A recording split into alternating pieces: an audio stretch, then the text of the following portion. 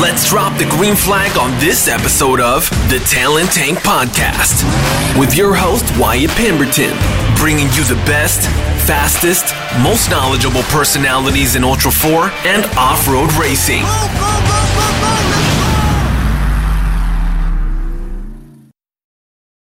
This episode of the Talent Tank brought to you by three amazing partners: Custom Splice Off-Road Recovery Equipment, Brannick Motorsports Custom Machine, and Magnitude Performance, a masked motorsports company. Hey, this is Wyatt. Hey, before we get going, man, I got to just say thank you guys for everyone who continues to tune in every week, giving me and my guest in this show 2 hours of your life on a weekly basis is absolutely, man, it's so flattering. Yeah, that's kind of the only word I really have for it. I'm completely elated that, the thousands of you guys that have just continued to help this show grow, continue to spread the word. I love it. Here I am, hat in hand, pandering.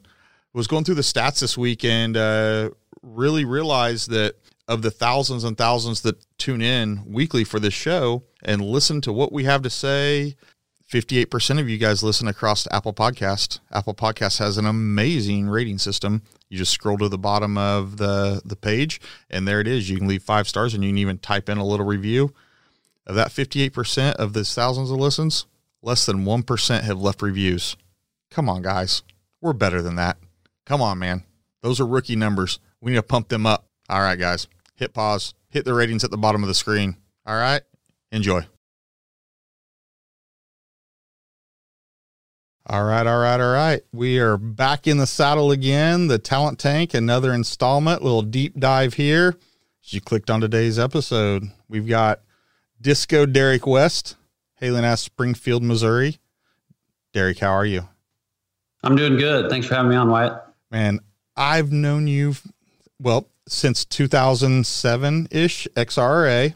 I tried to think back to exact memory. I think the first time racing against you was at Grey Rock, Alabama, XRA, and I came to the realization you're the guy to beat, like back then. Like any chance, like if everyone would have their days that they were on top of the box or, their game was on point, but you were always on point. I mean, I think it was a lot of luck and determination and drive. Back then I was young, didn't have any money, and somehow managed to scrap some stuff together and kind of had something to prove, I think. And yeah, I did good. And I was very fortunate to have done all that stuff and done as well as I did. And it was good times.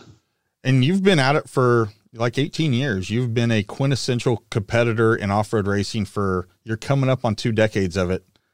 That's nuts. I want to get into that. That is absolutely nuts though. That's a crazy bar that you've set. Yeah, I've been doing it a long time, which is good and bad at both. But there's lots of other guys that were there before me. That I remember watching Shannon. I think when I was probably in high school, looking in magazines of Pinky, and some of these other guys have been doing it forever, and some of them aren't doing it anymore. But yeah, it's been a long time, and it's fun. And I don't know how much longer I'll be able to do it, but I've enjoyed it. And some of the XRA days that you mentioned was that was probably the highlight of the fun era. When you go to a race and you show up and you're meeting new people, because we're all new, it wasn't like we'd been doing it for 10 years at that point.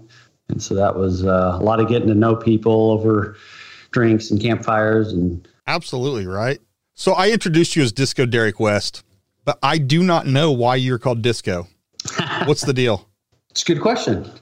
So I believe it was Lauren Healy that actually coined the term when we were at a Ultra 4 race in Roush Creek, Pennsylvania.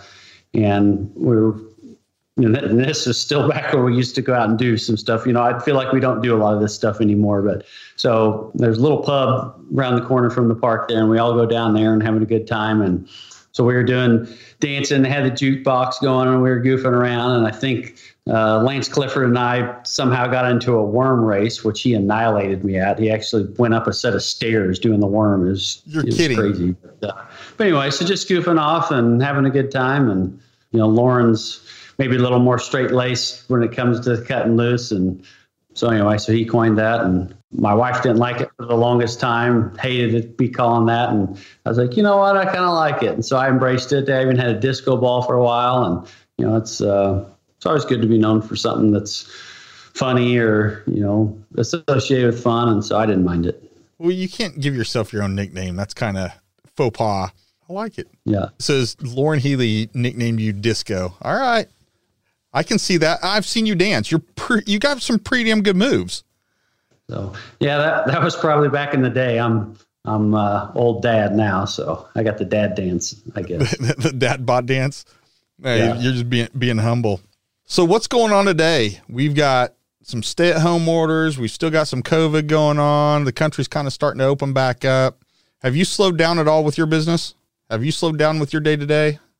Yeah. So it at first all hit.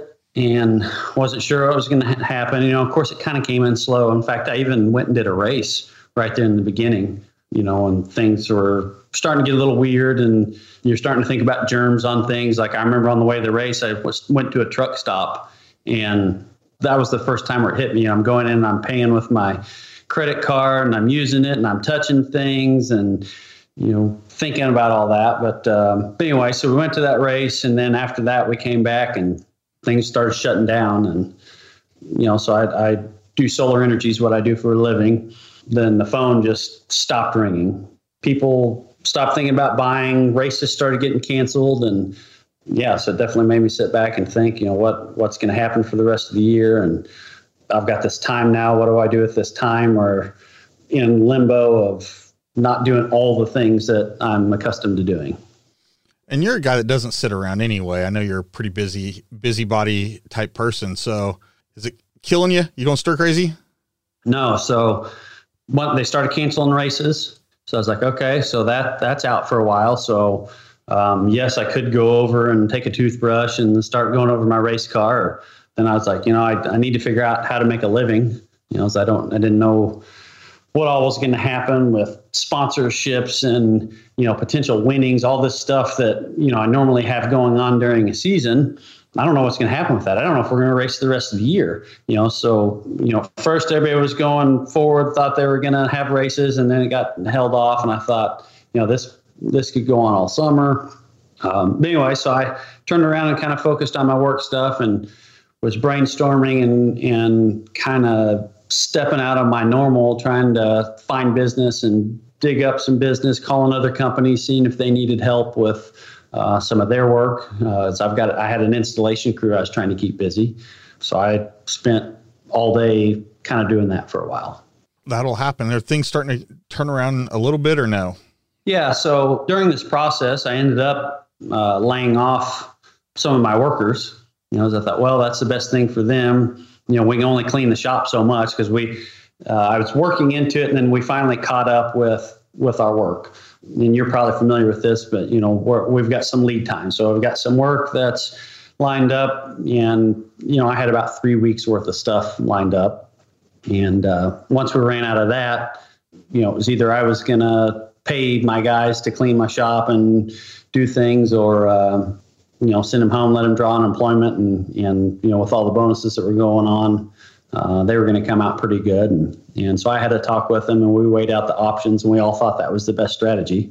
So I did that. And then during the process of basically turning over all these rocks, I started finding work, and then I have gone back trying to get my guys to come back, which proved to be a little difficult. Right. So one of my guys, actually, he went and found another job, which was, good on him. He could have been lazy and sat at home and he just wasn't that type of person. He found something else. And then I had some other guys that didn't necessarily want to come back to work just yet.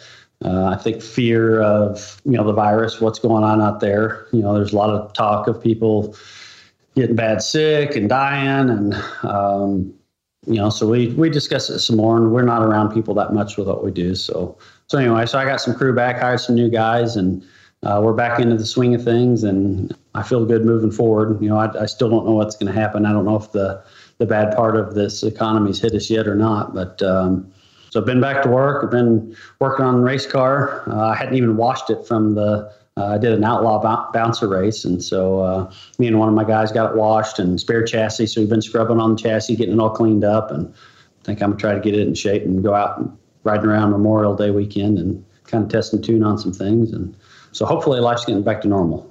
That is outstanding that you've, not necessarily job creation, but you've been able to kind of retain jobs. I mean, certainly you had a little bit of turnover, a little swap out of human capital. That sucks, I'm sure, because those guys were trained. They were guys you could lean on. But, that's volatility in the market, right? Yeah, no, and it was a good deal for both of us. He was driving an hour and a half to work, and it was a move that we both needed to make because distance was a problem. But like I said, I mean, it was great that it's great to see some people want to do something and not just sit at home and get a paycheck. So because he could have sat at home, collected unemployment, and made more than what he was making, and he didn't. So outstanding. I like to see that. So I got two questions on moves, two separate moves, but they both come to your part of the world. First question, how do you feel about if this happens and goes forward, if we're back to it, the Ultra 4 Nationals gets relocated to Davis, Oklahoma? That's almost your backyard. I mean, a couple hours down the road. Was it 4-hour drive for you? 3 hour? I'm going to call it 6, probably. 6? Is it that far? Oh, yeah. Well, it's 4.5, I think, to Oklahoma City, and it always seems to take me 5, and it's probably an hour and a half from Oklahoma City south, so I'm going to call it 6 hours. That's fair. But for an Ultra 4 race, that's almost your backyard at that point. Yeah, it's super close. Absolutely. 6 hours is super close, for sure. So that's a good deal, right? For you. You excited about that? And I think you've had some success at Davis in the past. Yeah, so I'm super excited about it. I could care less about the distance. If this race was in Alaska, that's where I want to go. So Davis, Oklahoma is the best Ultra 4 course, in my opinion. I mean, it's great. It's kind of my jam. That's awesome. I love that you are so excited about that. Like, I do think Davis is nice. I think it's, location. It's location to Wynnewood and the zoo there with Joe Exotics, that's awesome, right? Yeah, I'm super upset that we didn't go visit that over the past times that we've been there. I looked it up and it's like 5 miles down the road. No, I knew it's crazy how close it was, and I've not been, but it was funny hearing like Von Gittin had gone over there and had hung out there and seen it. I don't know if he ate the Walmart pizza or whatever it is they've got going, but that's I bet he really thought back about that. The second move question I had for you was, there's some online rumorage going around about a fella we all know by the name of Easy Rick Mooneyham considering a relocate from Lake Havasu City, Arizona to your neck of the woods. That's what I hear. I hear he's stopping by to see me in like August. Is that it? So I think they're coming up to kind of look at it. So, which based off of his social media, I'd say it's a good fit for him. And did you know each other very well from like your days as like Nitto teammates? Oh, a little bit. So I'm trying to think what all we've done. So I've hung around him a little bit when we vacationed in Havasu. We were going to a race, Glen Helen or something, stopped in and visited with him there. Hot Springs, he came out and gave me a ride in his car. We did a few hot laps up Horsepower Hill, and he's a pretty cool, good guy. I do like Rick. It just seemed like way out of right field, but then at the same time, knowing him, everything's kind of out of right field. So See, for me, it wasn't out of right field at all. To me, it made perfect sense. Well, there you go. So I follow a lot of stuff on social media, and I never say a word because I'm the type of person that writes out, this big long paragraph, and I go, no, and I delete it all back out. But I follow that out, and people can't understand why he's doing it. And based off of what I see him post on social media with his beliefs and everything, it's just and the business I'm in, I guess. So yeah, spot on. Yeah, so getting out away from things and producing some of your own things, I just, so I don't know if you saw where Rick had looks like he was building some sort of weekend getaway out in the country. He was, they had a little mountain house deal where they were, jackhammer rock to put in a basement. And I think they got the basement in like cinder block, like pretty awesome. I mean, it looked like a bunker. I mean, it looked like probably easier to do that in the Ozark Mountains, right? Yeah. So I don't know what happened there, but I assume he's wanting to do something similar out here. And there's people all over that have stuff like that around here. Yeah. The Ozark Mountains are I mean, gorgeous. You know, having grown up in Kansas, we would come down to, you know, I remember going to Springfield all the time as a kid, where you live, your hometown.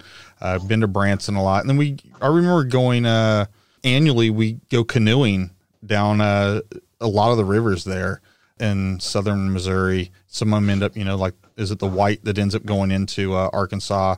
I mean, with like Boy Scouts and all that. And it is, God, that part of the country is so gorgeous. It's just straight beautiful. You're blessed to live there. I mean, there's a lot of outdoorsy type of stuff to do. Canoeing, we've got a ton of rivers right here, and I didn't even realize it until I was somewhere else, and I was like, hey, let's go out canoeing, that'd be fun. And there just really wasn't, you know, a lot of rivers like that to do. And, you know, there's, you know, I don't know, 10 rivers maybe that you go out and get on and have access to fish and canoe. And so there's a lot of outdoor stuff, and, you know, a lot of it I don't think of much because I live here. It is a nice area, and I do enjoy it. Well, we talked about a bunch of other stuff, but people are dialed in, you know, that they turn this on. They want to listen to who Derek West is. Derek, you hail out of Springfield, Missouri. That's a pretty decent sized city in south central Missouri. You born and raised there. You live there now. Queen City of the Ozarks. I remember growing up, like Bass Pro Shops. That was Bass Pro Shops headquarters. And I remember like their first big store, going there and just being a young kid, just, you know, jaw hanging on the ground, how awesome that place was. But it's also the headquarters of like O'Reilly's. That's pretty, we all know O'Reilly's. Frequent member of frequent flyer program there at O'Reilly's if you're in the racing business. Good place to be? It is. So, you know, growing up, you always think you want to move somewhere else, and grass is always greener, right?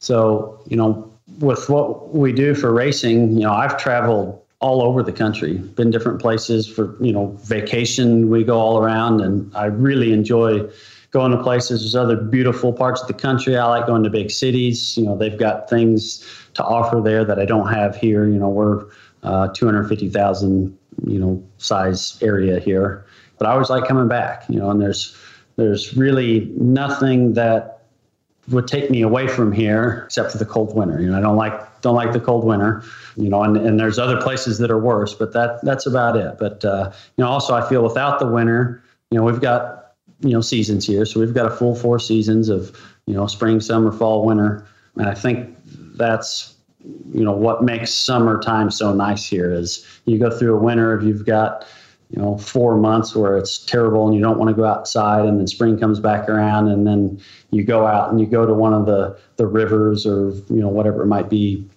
out in nature, get out and drive around and really enjoy it. It makes you appreciate it more. So do your mom and dad still live there close, local, or? Yeah. So my dad lives, probably 2 miles from me. I'm on the southwest side of town, and then my mother lives on the north side of town, so she's probably 30 minutes away. That's not bad. They and then you're married, and if anyone's been around Ultra 4 and has met you and been at races, odds are they've met your wife, Ashley. She keeps the train on the track, so to speak, right? Oh yeah, you know, and so there's this thing with racing. You know, you either gotta, you know, do really good and kick butt, or look good being bad. And so I always tell my wife that, and this is, you know, years ago. So I'd say, you know, you always need to look good, and you stand around me or you stand around this car, because I may not do very good and they may not remember me, but they'll remember you. And so you associate with me and we're good. And then y'all have a daughter, London? Yep. How old's London now? She's 13. So, and perfect with having your dad 2 miles away and your mom still, you know, fairly close. They're pretty involved with grandparents? Yeah. So London is very involved with activities. So, you know, I mean, not now, I guess, because of all the stuff going on, but otherwise she's, we were doing, you know, before everything got shut down, we were doing travel volleyball, you know, this is the first start of all this for me. So she's been doing some sports with school and some extracurricular stuff. But, you know, the travel thing was, you know, just about every weekend, and going to Kansas City and Wichita and Joplin, you know, traveling around, staying the night and practices. Then we've got her in boot camp and private lessons, and, you know, so she's staying pretty busy doing that. And then, and does that tear you up? Like, this is what happens to me. My son is on baseball, kind of on that level. and we will be at tournaments, and it is the selfish thoughts, but he's there. You have to be there to watch him. He's your son, or in this case, this is your daughter. You're in Wichita. You're watching her play volleyball. But in the back of your mind, you're going, man, I've got to get X, Y, and Z done at the shop, or X, Y, and Z done on my race car because I've got that next weekend. So you're like, you're doing this like cost benefit analysis of being there, being happy, but also knowing that you're like, well, for every day I'm here, that's another 2 hours later, I'm going to have to stay every night this week in the shop. That go through your head? Oh, yeah. And so it's a balance. And so when the season first started for her, I missed quite a few games, to be honest. So, cause it was in King and the Hammers.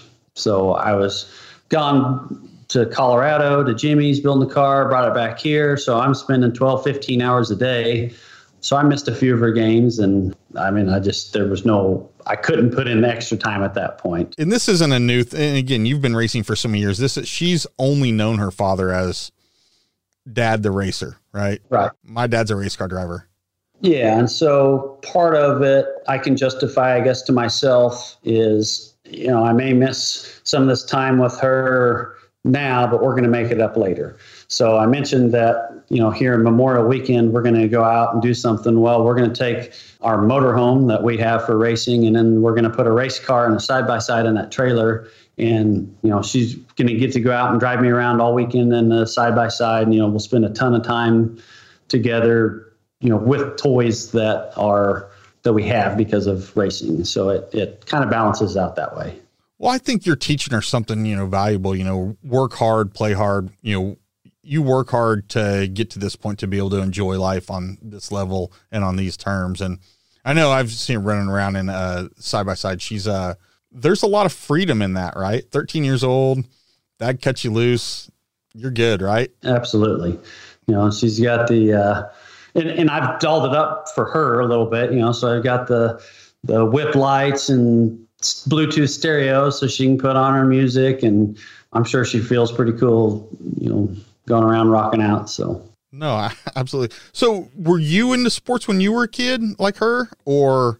Yes, I was, but not at the level that she is. And by that level, what I mean is we didn't really have that level then, right? That level kind of didn't exist. Probably not. No, probably not. Not like that. I mean, who could afford to do that?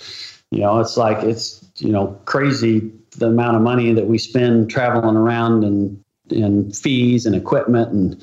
But there was, so whatever camps they had, we just didn't really know about it. So when I was little, we weren't in the right circle, I guess. And, so if there was a football camp or whatever, I wasn't at it. And so then when season came around, coaches were already familiar with kids that were at the camps, and I wasn't at the camp. And, so I don't know. I did track and football and soccer when I was real young. So anyway, so I learned what I missed out on, and I saw how the coaches looked at those kids. And, so I talked with Ashley, my wife, and said, okay, find out what camps are going on, where these kids need to be, where they're going to be with the coaches. And I talked to my daughter, make sure you talk to the coach. And, it's not always about talent. Even what I do, it's not about talent. Getting sponsors and all that sort of thing. It's being at the right place, the right time, and, making a name for yourself, being remembered, whatever it may be. And so I try to teach that to her. And so that's why we've got her involved in all this stuff. And she may like it, she may not. I don't know. We had her in piano because that was one of the other things as a kid that I wish my parents would have made me do some sort of musical instruments. I think now it'd be super cool. And I've thought that for a long time. So we had her doing piano for the longest time, and then she just didn't want to do it, and I didn't force her to do it. But she got to experience it for a while, right? It's all about the experience. No, I think you're doing the right thing from a parent standpoint. I think you're doing exactly what so many try to accomplish. As a parent, you try to tilt the playing field as far in your child's favor as possible, right? You're trying to, nothing's fair out there. Nothing's level. There's no levelization unless you're playing like that. Was it the fair, free play soccer where everybody gets a trophy? That's not the real world. So you're trying to give them always that leg up. And if it's that extra one-on-one coaching time, if that's that extra camp, if it's that extra face time in front of the coaches, you're just always trying to get them that. I don't know another way to do it, right? I think you're doing it right. Yeah, it's it's a learning experience. I don't know what I'm doing, so a lot of what I do in life is based off of my experience when I was a child, or what I did wrong or didn't do. And I try to make sure that didn't happen with my daughter. So Crush Motorsports, that's your race team. Ashley, I love pumping her up for this. She basically runs that thing for you, right? Absolutely. Yeah. You spin the wrenches. You're the pretty face with the helmet on. She runs everything else. That's how it worked in my house anyway. That's for sure. Yep. How did you come up with that name, Crush Motorsports? So I almost have to go back to the beginning here. So I had a Jeep, and it was the Jeep that I first started racing. It wasn't my first Jeep. It was actually my third. It was the Jeep that Ashley was driving to school. She was going to college at what is now Missouri State University. It was SMSU then, but so she was daily driving that. And I took it down to a race in Hot Springs, Arkansas. And so we would actually drive it down there. So what am I? I guess I'm 23 maybe at this point, 22 or 23. And so I had a buddy that had a truck and a trailer. So he's a little older than I am. And I didn't have any money. This is just a Jeep. I've been building Jeeps since I was 15 years old. So by the time I'm 23, I've kind of got some stuff fixed up and bought and sold and traded for some stuff. But I had it fixed up pretty nice. So we went down to Hot Springs and I raced it, and I hit it on the rocker real hard. In fact, I think that obstacle is called Rocker Knocker, I believe, or Rocker. I think maybe it is Rocker Knocker. But anyway, it hit on the rocker so hard that I couldn't close the door. And also the transfer case was slipping, so I was having to hold the in gear, and I had to drive it home that way. So Hot Springs is about 5.5 hours. So I had a set of tires that my buddy would haul on his trailer, and I'd switch the street tires out and put on some comp tires and go do that. But anyway, so on the way home, she said, "That's it. We're getting me another car."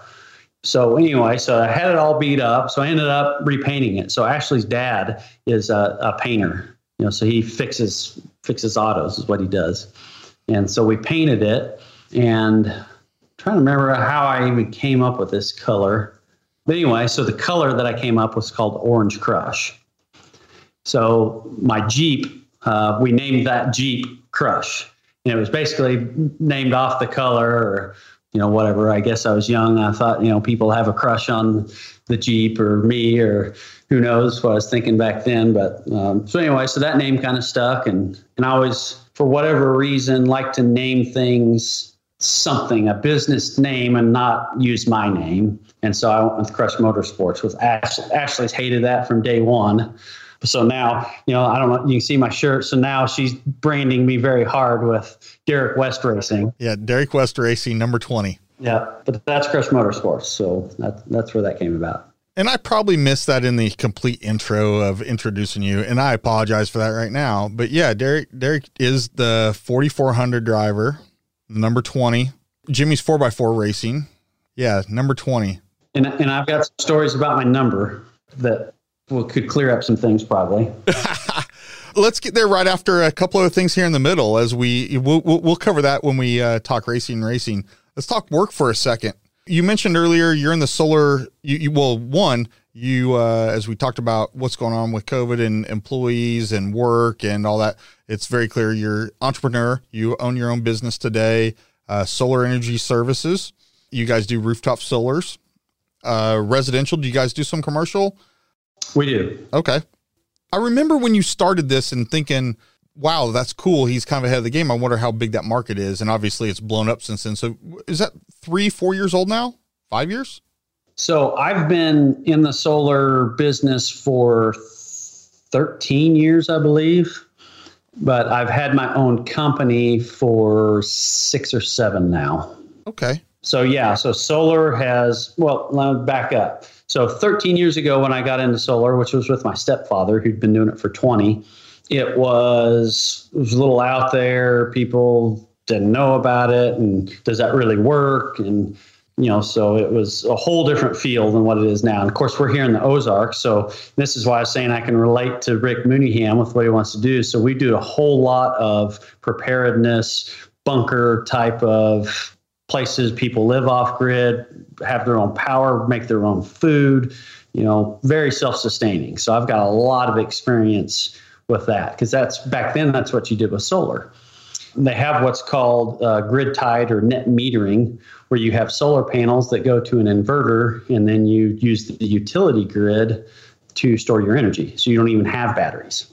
When I first started doing solar, you couldn't do that legally in the state of Missouri. So I learned, a person would have to have batteries to store their energy. So I learned on doing that. And that type of clientele was generally a survivalist or preparer, so this is, my stepfather went through the Y2K area where everybody thought that everything was going to crash because, the computers were going to die or whatever. Then we had some ice storms here in 2008, which is, or 2007. So I started doing this just slightly after that. Learned everything, installation, pricing systems and sales. And since I was a little kid, I thought I would be my boss. I thought I'd be my own boss, and the time it came. So finally the opportunity was here, and I was in a place where I could do it. And I had Ashley, my wife, who knew how to do all the bookkeeping side of things and keep that straight, and I could focus on the business of kind of the nuts and bolts of things. And we've been doing it ever since, and that's still what we're doing. And we've got a great partnership together doing it. And, I think we appreciate each other more, because we lean on each other and we rely on each other. And I think it's been a good thing for us. And I think you guys are on the right side of it. I think rooftop solar is the future for residential. I think solar in general, I think, I'm in the power business myself, from electricity power production, managed a fleet of gas fireds, a fleet of geothermals. And then at the end of my career doing that, there was a lot of wind farms came on, some solar farms that we managed output for. But we saw the penetration of rooftop solar into the daily grid. And with, like you said, net metering, I think is the most genius thing for residential and commercial that could have ever happened. Before that, the utilities were against it. They didn't want the rooftop guy, the local guy, your survivalist or sustainability guy, just willy-nilly pushing electrons out to the grid off of their rooftop unit. Now the times have changed, with zero carbon footprint. Now you have the ability to, if you have your own rooftop solar, you get a net meter. And I guess I'll let you do it. Describe net metering. So net metering is the process where you would have an agreement between you and your utility provider. So at that point, you become your own individual power station. And so, I guess what rooftop solar looks like is you've got a neighborhood, and let's say you've got maybe 10 houses. So those 10 houses on a nice sunny day are providing the power for their house, and then they're sending their excess electricity backwards through the meter into the grid system, which then is getting used by other houses instantaneously. But then you build credits into the meter. And so now you're able to, it's in a sense, store your energy out there in the grid. And then so at night when the sun is down, you now pull energy from the grid, which at that time instantaneously is coming from, whatever your power source is, the coal plant or hydro or whatever. And your goal is to try to net out or, have a zero bill. So you're trying to produce your own energy. For you guys in Missouri, can it ever go positive where you could actually produce more than you consume in a month and get paid for it? Or is the best you can do zero? So no, you can get a credit. And I won't get too depth of how it works because it gets a little confusing. But, basically, if you produce more than what you use, you're going to get a credit. And you can carry that over to the next month. That's in Missouri. Every state is different. So it's a state by state law. Some states have where you can, maybe when you produce more than what you use, you're getting paid a certain rate, but not in Missouri. So here in Missouri, so what I do is I take a person's utility usage and I break it down monthly. So I look at it for 12 months of the year. and then I design a solar power system, on their roof. So I actually have a software program where I go through satellite imagery and I design something on the roof, and it takes into account the angle and where it's at and how it's pointing and all these factors. And I try to design something that closely matches what a person's usage was for the previous 12 months.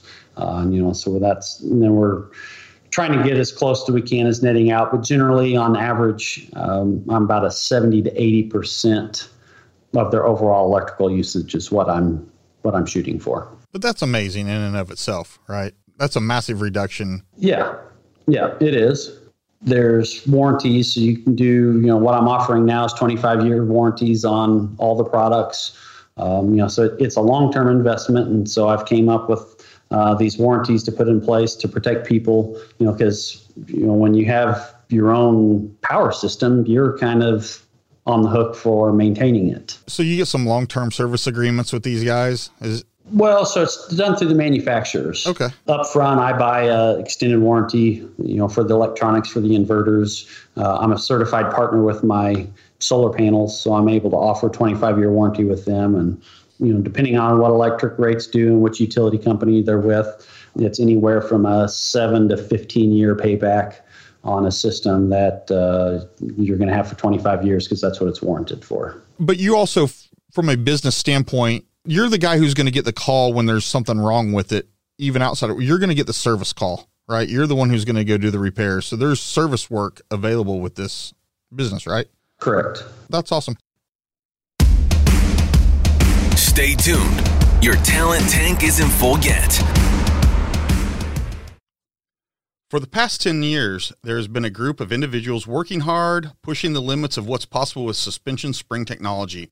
Today, that group has opened some exciting new doors, stepping out with the release of their own line of premium high-performance coil-over springs. Magnitude Performance Suspension is now up and running at their new complex deep in the heart of Texas, manufacturing their new line of premium chrome silicon springs right here in the USA. While the name and location is new, the crew at Magnitude is anything but, with extensive multi-genre racing application experience, including 10-plus years specifically testing, tuning, listening to, working with, and answering the needs of Ultra 4 and off-road racers alike. I'm ecstatic to have Magnitude on board as a partner of the Talent Tank, and I stand behind their products as I'm a customer of this team myself. When I was building my last race car, I reached out to now president of Magnitude, Jason Yode, about his sway bar design. He built a sway bar to the specs he calculated for my application, and it was 100% dialed in right out of the box. That almost doesn't sound real, but it happened. Proof this team at Magnitude knows suspensions, springs, sway bars, what works, what doesn't. And I haven't even mentioned their line of valve train springs. They do those as well. LS, LT, diesels, drag racing, duals, and triples, they've got them all. No more waiting around for springs to be made, back ordered. All the while, you could be testing and tuning your vehicle and practicing your best podium pose. Magnitude has over 10,000 springs in stock. That's over 225 different lengths and rates. These guys have embraced technology with real-time inventory status on their website, so enthusiasts and competitors can order with confidence that Magnitude has the parts you need when you need them. I know I mentioned that they are in Texas. That makes me proud, but that also means they are centrally located for quick shipping to your door. No more right coast waiting on California or left coast waiting on North Carolina. Give the team at Magnitude a call at 866-674-1516 or hit up their website, magnitudeperformance.com. Mention you are a fan of the Talent Tank or use online code TT10 and get a special 10% discount.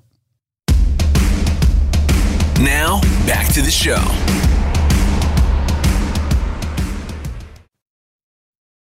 So I saw some stuff about, and this is what I know about you from the racing world and your ability to take what you're working on and make it better. Like you're not a race car builder. Your cars come from Jimmy's 4x4, but you've always refined them to be better and more efficient and fitting you for what you see working for you. And so I saw you doing that with your solar installs. You've adjusted them and you've ran the wiring a certain way, and you've and it was something I'd never thought about, was just the cabling that comes off the back of the photovoltaic cell. Did I sound that right? I don't know. Yeah. Photovoltaic. Yeah, there you go. The cabling that came off, you made a point, and it was something I would have never thought of, that most installers, maybe they just lay that cabling. It just lays there on the roof underneath the panels and you kind of never see it. But you're right. You get snow or ice or leaves. Next thing you know, that stuff is creating something of a dam on the roof and catching stuff. And you have the video I saw, you had created a little system to clip that up so it follows it's just clean wiring. We've all seen like the backside of like the Campbell's race dashes and how beautifully they're wired. This is the same similar instance. You were doing it to the PV cells. I thought it was awesome.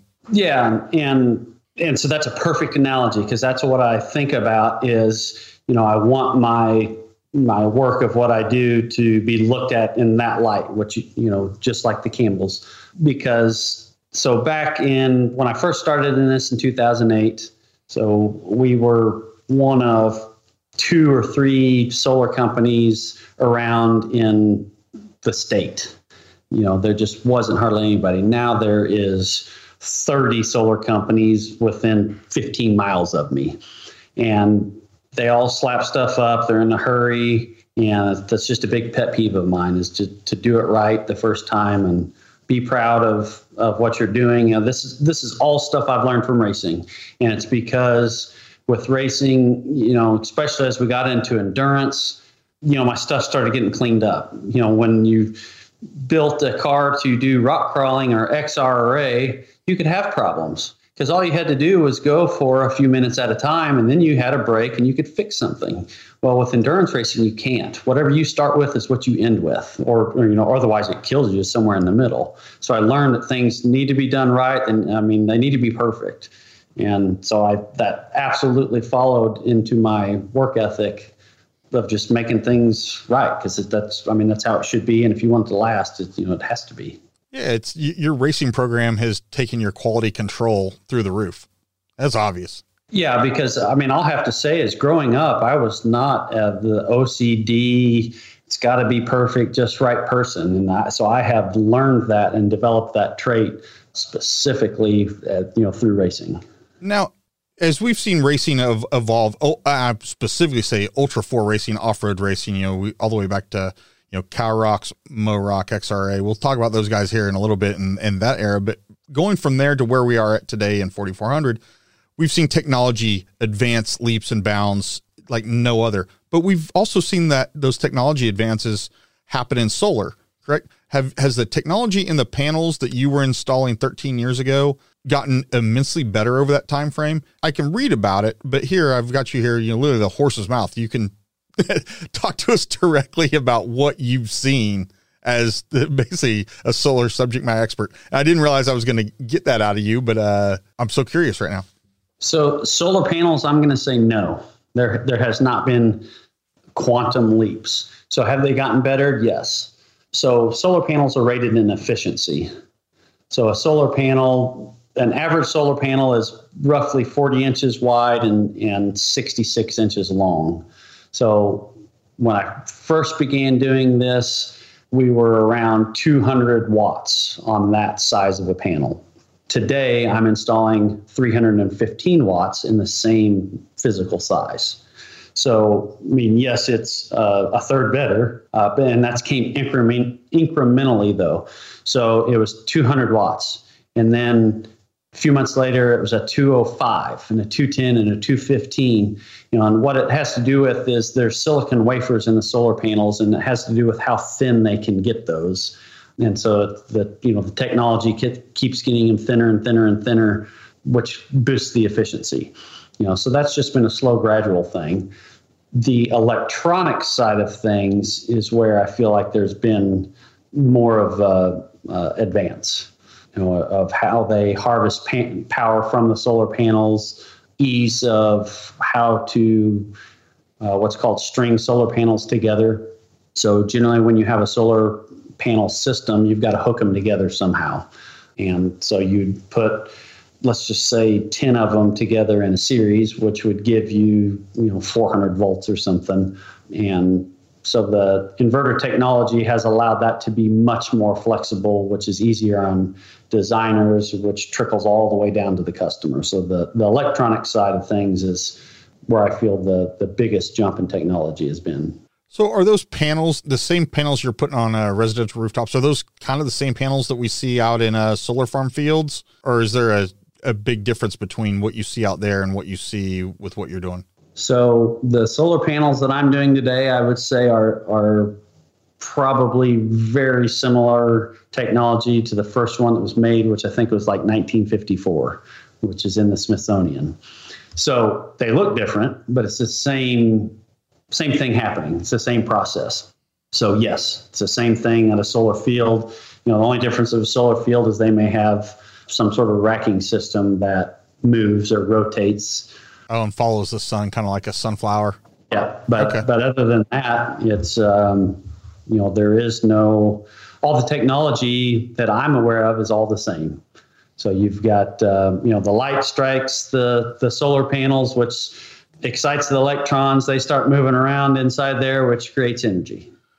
Well, I hope everybody listening picks up something they didn't expect to get out of this conversation today. I always try to bring more than just the racing game, and you just added a whole bunch of value to me, as you just told me a bunch about solar that I had kind of really not a lot of information on it. Yeah, and so the solar panels themselves is what I know the least about, probably. I don't make solar panels, so I buy them. I don't know a whole lot about, equipment and as far as how the process actually works. I know a little bit about it, so my specialty is designing and putting everything together, and making it all work, making a system out of the parts and pieces that are available. Well, in speccing, right, you have the capability to come in and you're not over speccing somebody, getting them to spend a whole bunch of money they didn't need to, but then you're also not under speccing them and where it would be an anemic system where they just wouldn't see the gains that they could be capable of seeing, right? Right. Yeah. And then so along the way, I guess it's been a year ago or so, I got my master's electrical license, so I've learned a lot and studied a lot, and, it is an evolving industry and it's changing all the time, but it's fun. I like it and I enjoy what I do. Well, congratulations on your master's. Hopefully, there's not a bunch of Ultra 4 guys that start calling you going, hey, can you fly out here to Nevada and put in my solar? Because they trust you, love you, know you. But at the same time, that'd also be pretty cool if you end up putting your guys to work on a traveling team, right? Yeah. No, and you'd be surprised. I get quite a few messages of people asking, different things, and I'm all about helping people. So no problems there. Well, let's talk off-road and racing here. Let's kind of get into this. Thank you everyone for listening to that. I hopefully glean some nuggets on that and it helps somebody in their future renewables. Even if it's 10 years from now, you think back and you're like, I listened to a podcast way back in 2020 about a guy talking about some rooftop solar. Let me dig that back up. That scratched an itch for me. 15 years old, Derek West, your dad, he trades for a Jeep. You said it was quite a piece of shit. Big old POS, but you started learning how to wrench on it. Your dad loved it. Is that about where the start was? Did the hook really get set there, or did the hook get set later in life about off-roading, being outside, wrenching, being able to do what you do today as far as your race ops go? Yeah, so my dad worked a deal for this Jeep, which I think had a trade value of $800. It was a 76 CJ5, and I'm not for sure if he was doing it for me or for him. My dad grew up with lots of Jeeps, so he had Willys and Renegades and, the Screaming Eagle one, Eagle on the hood, and, some pretty neat stuff as far as what he had for vehicles, and found this old CJ5 that was rusted out and sitting, and so we traded on it, and I had no aspirations to off-road or do anything, or didn't know what I was doing, and we had it, and it needed work, and so we started on it. And then, did you work on it with your dad? Does he teach you how to wrench? So many guys don't end up having someone that teaches them how to wrench. They learn from somebody. Yeah, so I had learned quite a bit from my dad, doing brakes and different things. I mean, he always had me working and doing things, which at the time I thought was horrible as a kid, having to do some of the work that he's having me do. But now I look back and, he was teaching me things. So first off, it went to the body shop. So he wasn't a painter or wasn't a body guy, and had quite a bit of rust. The floorboards were rusted out, so took it down to a body guy, and he had it for quite a while. But then he struck a deal with a guy that specialized in Jeeps. This was in a town that's 20 minutes or so from Springfield. Basically, needed some repairs and some different things. And of course, my dad's all about fixing something up, making it better and rodding it. He was an old Corvette racer, so he was a drag racer. And he was pretty good, won some state championships in the class he was in. And there it is. There's the racing, like the racing was in your blood. Well, and it is, so yeah, in fact, I need to go dig out his trophies. He's got a bunch of trophies and won quite a bit of stuff. And I've always looked at it and it's like, well, my dad was into racing. I was into racing because I don't know how what gave me the drive to do this.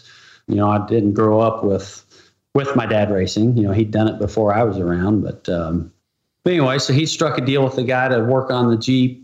But as part of the deal, I had to go down there and he had to teach me how to do that. So that's where I learned how to pack bearings and just lots of different things that I had never done before. So there probably wasn't a discount. Your dad probably had to pay double. Probably so. So, but no, that was at John's 4x4 and more. It was John Lloyd. And I mean, he was pretty patient. He was, he ended up being a good, really lifelong friend and my first sponsor, once I did get into racing. But that's where it all started. He was teaching me how to do this. And I guess once I started, I wanted more. And next thing you know, we're swapping axles and transmissions and motors and putting ARB lockers in and lifts. And so you were pretty into trail riding by that point then, right? A couple Jeep clubs. Yeah. So I'm trying to think of the timeline, how that all went down. So I had a 76 CJ5 that had a paint job lift kit with 33-inch tires, the 304 V8, which it did not come with. It had a 258. We'd swap that in and put a 4-speed transmission in it, and so that it was a pretty good little pavement pounder. So me and my buddies would cruise around town in it, and back then there wasn't a lot of Jeeps cruising around like there are today.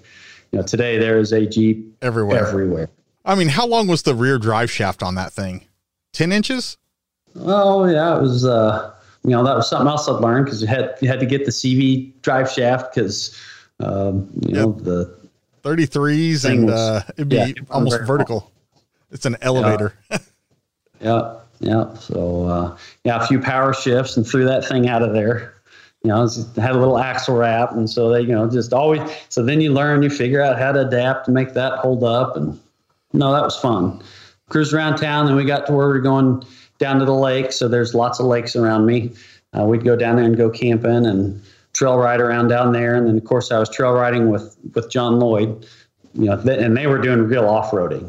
They weren't just trail roading, they were going to obstacles and they knew where the obstacles were. And so that's what started getting me more and more into it. And so by the time I got into the Jeep Club, I had actually got rid of that Jeep, which by the time I'd got rid of it, it had, or right before, I guess I should say, I had Dana 44 axles that were sprung over out of a Scout, so they were wider. But I bought a 93 Wrangler because my big holdback with my 76 CJ5 was that carburetor. And as soon as you start doing something hard, that thing cut out, get some gas in there. And so I got a 93 Wrangler just for the fuel injection. Longer wheelbase didn't hurt either, I guess. And I swapped the axles. I took the axles out of that CJ5 and put them underneath the Wrangler. Now that I think about it, I don't remember what I put under the CJ5. I guess I got some stock axles, or maybe I put those Wrangler ones. I don't even know. But so I did all this in my driveway of a house, which, I'm sure the neighbors appreciated that. We've all been there. We've all done it, right? And then, so I got involved with a Jeep Club, and the Jeep Club kind of formed because Jeep was having Camp Jeep in Branson. And so basically they needed somebody to make all these trails and then guide the trails. And so we had this Jeep Club that kind of formed over that, and a bunch of us got a pretty tight bond because we were out working every day, cutting trails. And then we were the trail leaders for Camp Jeep and were involved with that. And, that was a fun experience. And then somewhere in there, those guys, a couple of them did a comp somewhere, or they went to a comp and they came back and they told you, they're like, dude, you could have won this, or you could have done really well. And you're like, well, what is it? Yeah. And so I guess I kind of had a competitive nature or a drive to do things that other guys couldn't. So when we would go out on a club trail run, there'd be a hard obstacle and some guys would go around it or whatever. Well, I was determined I was going to make this and I was going to make it the easiest. And, so I kind of had that reputation. And so it was actually my co-driver, Richie Keller, and his brother, Kyle Keller, who I still associate with quite often. In fact, I talked to Kyle today, and this is, 20 years ago. Man, I love Richie Keller. That guy is awesome. I even think I texted you or something about, or it was on the list to talk about, was I miss that guy. That guy was kind of a party animal, but also just kind of cool, mellow, like things wouldn't get out of hand with Richie around. Yep. He'd laugh. Yeah, no, he liked to have a good time. He was a great guy. And yeah, so we've done a ton of stuff together, but so Richie and his brother were down at this event. And I think the event they were at was at Bird's Adventure Center in Cass, Arkansas. They had a race.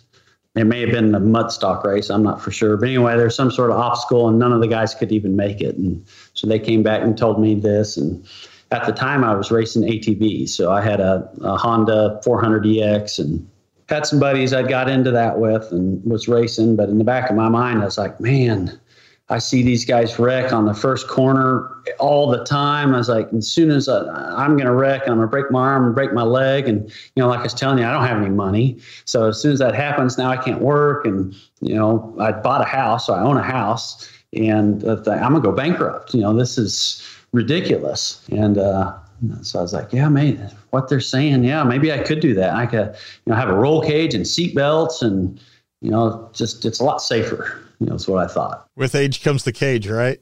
Right. So I kind of started working towards that goal.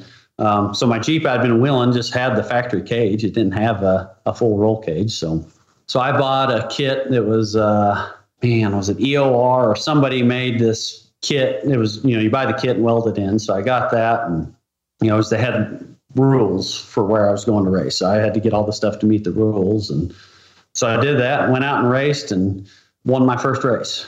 That's awesome. And that was my first taste of it. And I was like, man, it's like that trail riding, that's for the birds. I was like, this going fast and, it's just letting it all out. And, it's just, it was just a different sensation and I was hooked. So here we are 18 years later. Yeah. I'm going to actually probably flip this portion of the interview backwards. I think, the right way to go about this is to really talk about what all you've done and accomplished and all that and go through that. And we're going to do that. But I want to ask you a question up front versus ask you a question at the end. You've been a competitor for 18 years. Your name is always in the conversation. Even back in the XRA days when I first got into off-road racing, you were the guy. Like in the East Coast, if you ended up in a chance to be ahead of Derek West in some form or fashion, you knew that Derek had a bad day. That was it. Like you weren't going to straight up beat him typically. It was, he'd had a bad day on some level. That was how you were going to be. That's how we were going to get ahead of you. That's how I remember it anyway. So how do you do it? How have you continue? And I've asked Chris May the same conversation, the same question, because he's been able to stay involved and competitive for so many years, just day in, day out, race in, race out, month after year after year. Is there ever burnout? Are you cyclical? How do you do it? What is the Derek West secret sauce on continuing to prep your car, load it in the box and go race? Yeah, man, that's tough. So in the beginning, I was younger, I was new at it, had a lot to prove maybe. And so I had a ton of drive and, I wanted to succeed. And of course, in the beginning, Richie and I are traveling around and, so we're traveling all over the country. And, like I keep saying, I didn't have any money. So I tell Richie, I was like, hey, if we don't win this next race, we can't afford to go to the other one.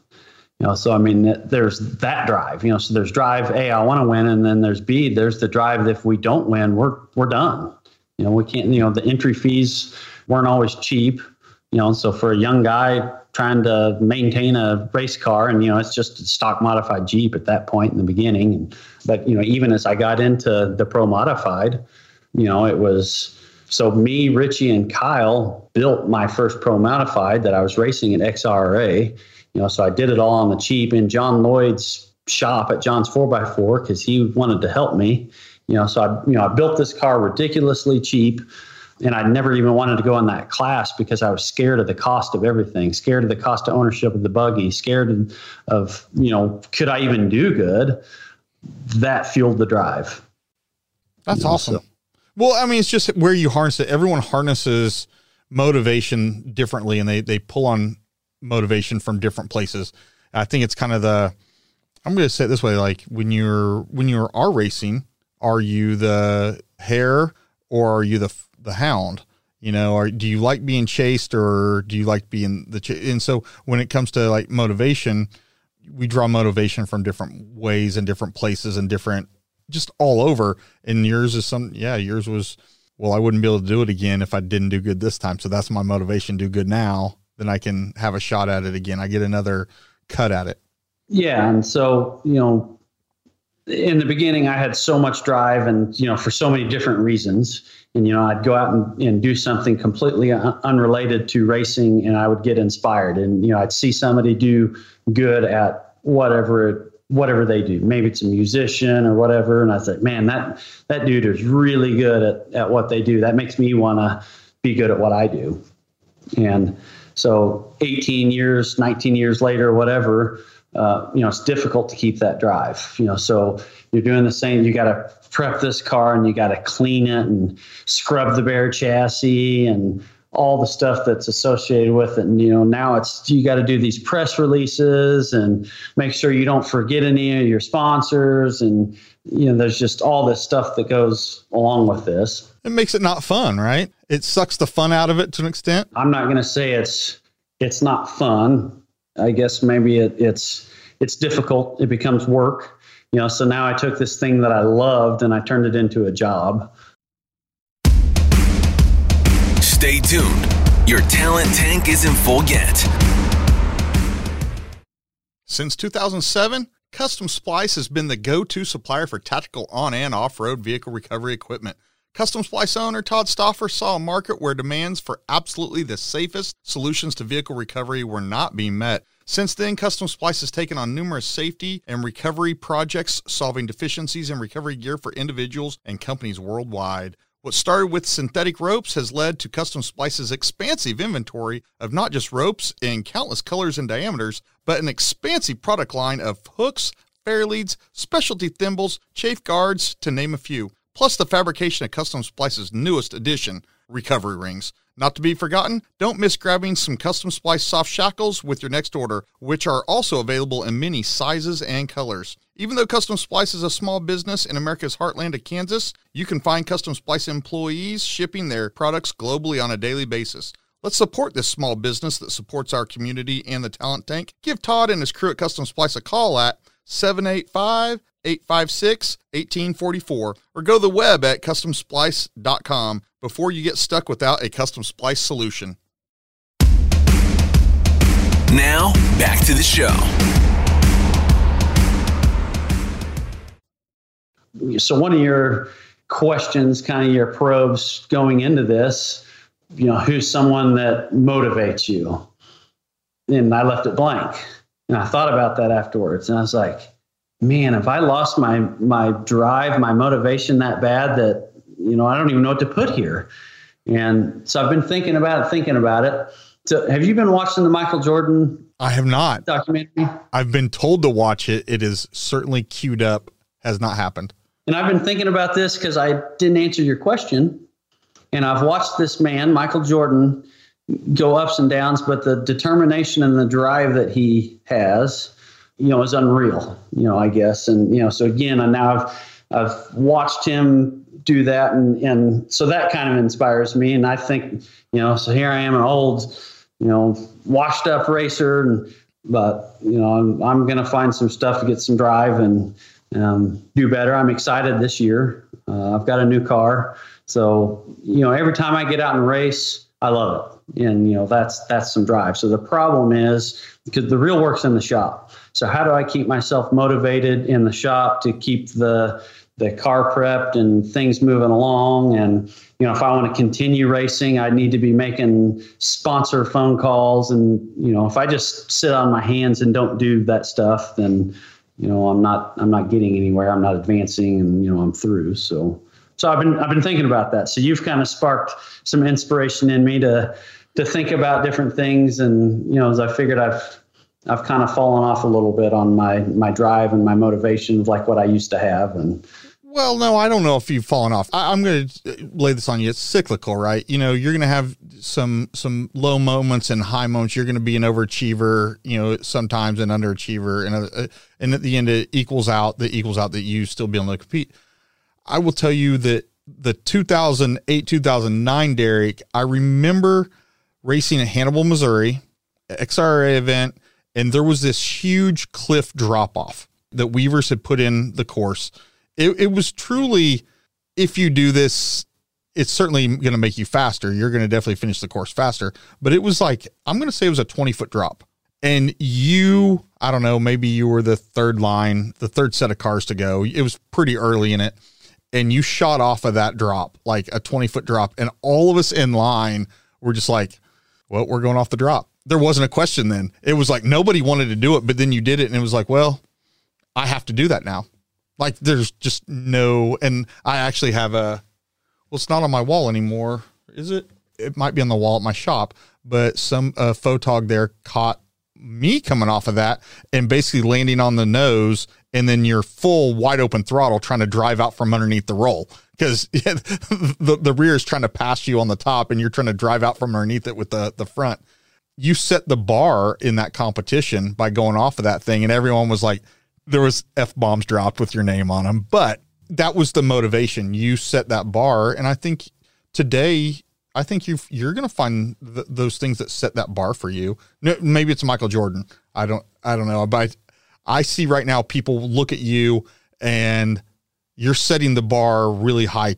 You might not recognize or realize that you are the one setting the bar for so many people, and you're motivating them. So when you can turn around and look at that, it's got to make you feel pretty good, right? Yeah. So we did some incredible things back then. Somehow I managed to put together a buggy and still drove it like I didn't care. I didn't care what I had invested. I wasn't thinking about, scratching the paint, doing anything. It was all about winning and doing good. And, that changes a little bit. I feel like for me, maybe I'm just older, but, the cars get way more expensive, and now I'm worried about tearing stuff up and having to fix it. I think that's the problem is I know I have to fix it. I think I've tore stuff up enough times that I've had to fix it. So, because there's another time at Hannibal at a We Rock event, there was this huge, crazy drop off. And I thought, I don't even think I can make this, but I'm going to try. And I tore up so much stuff. You got to cut the tubing out and patch stuff in. And, part of that I think hurts my drive to do things anymore is, I guess I was young and dumb. And well, as you get older, you certainly do temper your actions with wisdom. Yeah. So, but yeah, that was, I don't know. That was a good time for me. The first XRA race that I went to, I won. And I thought that was crazy because I didn't know what to expect. I was going out there racing. I'd been racing in the stock modified class for 4 years or, 5 years, whatever it was. And jumped up the class and, I thought, all these guys are going to, they're going to be so good and they're going to, beat me or whatever. But, it's just same people, just different equipment. So, right. Yeah. I mean, you've been involved since the beginning. Again, I'm going to reiterate this, the 18 years of Compave off-road racing. You were there for Cal Rocks. I had not read the word Mo-Rock in a very, very, very long time. That brought back some flashbacks. Mo-Rock, We Rock, then XRA. We're familiar with all these Dirt Riot, Big Rich's deal. which that's sad to see Dirt Right go away. You know, that some grassroots Ultra 4 racing in my book. I thought it was good for the system anyway. Then of course Ultra 4, and you're 4,400 driver there and have been since the beginning.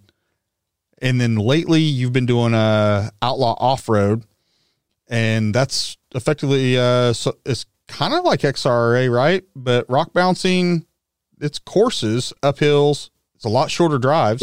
It's really pretty close to XRA.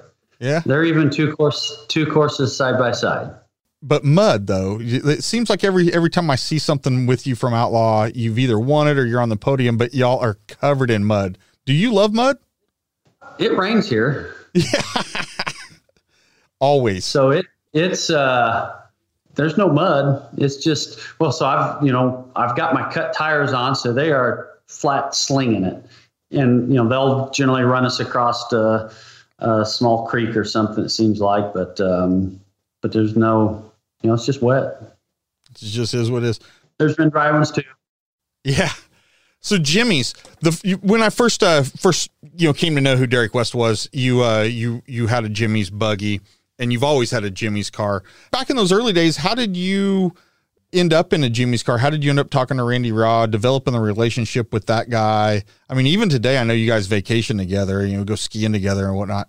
What was the point way back then in the mid 2000s that you ended up in a Jimmy's car to begin with? And then about that relationship developing all the way through today? So I was doing We Rock stock modified with my Jeep, same Jeep, the Orange Crush Jeep. And, said it was on revision 10 or whatever. And I just felt like the class was going nowhere. So I liked the class, and I thought, this is the stock modified's the driver's class, should be the manufacturer's class, but nobody's paying any attention. So, and back then the Pro Modified was the main class. Basically, I just got frustrated enough that I was ready to jump a class, which scared me because financially I didn't know how I could do it. So that pushed me to figure out how to do this. So I made a call to Jimmy's 4x4. And of course, what's the first thing you do when you call Jimmy's 4x4? You say, "Is Jimmy there?" So of course, Randy Rod is Jimmy. And, of course he never skips a beat. Yep. And, you got him. Yep. You got him. And to this day, I still call him Jimmy. So but anyway, so we spoke, he kind of Googled me, I guess, and searched me out a little bit. And, I just caught him at the right time where he was trying to grow his business, and things worked. So, he helped me with a roller chassis, so I got the buggy from him, brought it home. And of course, so they were doing XRA stuff, and they were, the Farmington and Moab and all that area. So there was a lot of cars in that kind of era that were Jimmy's car. I mean, you had like Kim Sears had hers. Brian Shirley was in one. I believe like Mike McClure built one at one point. Did Rusty Bray have a Jimmy's car at one point? No.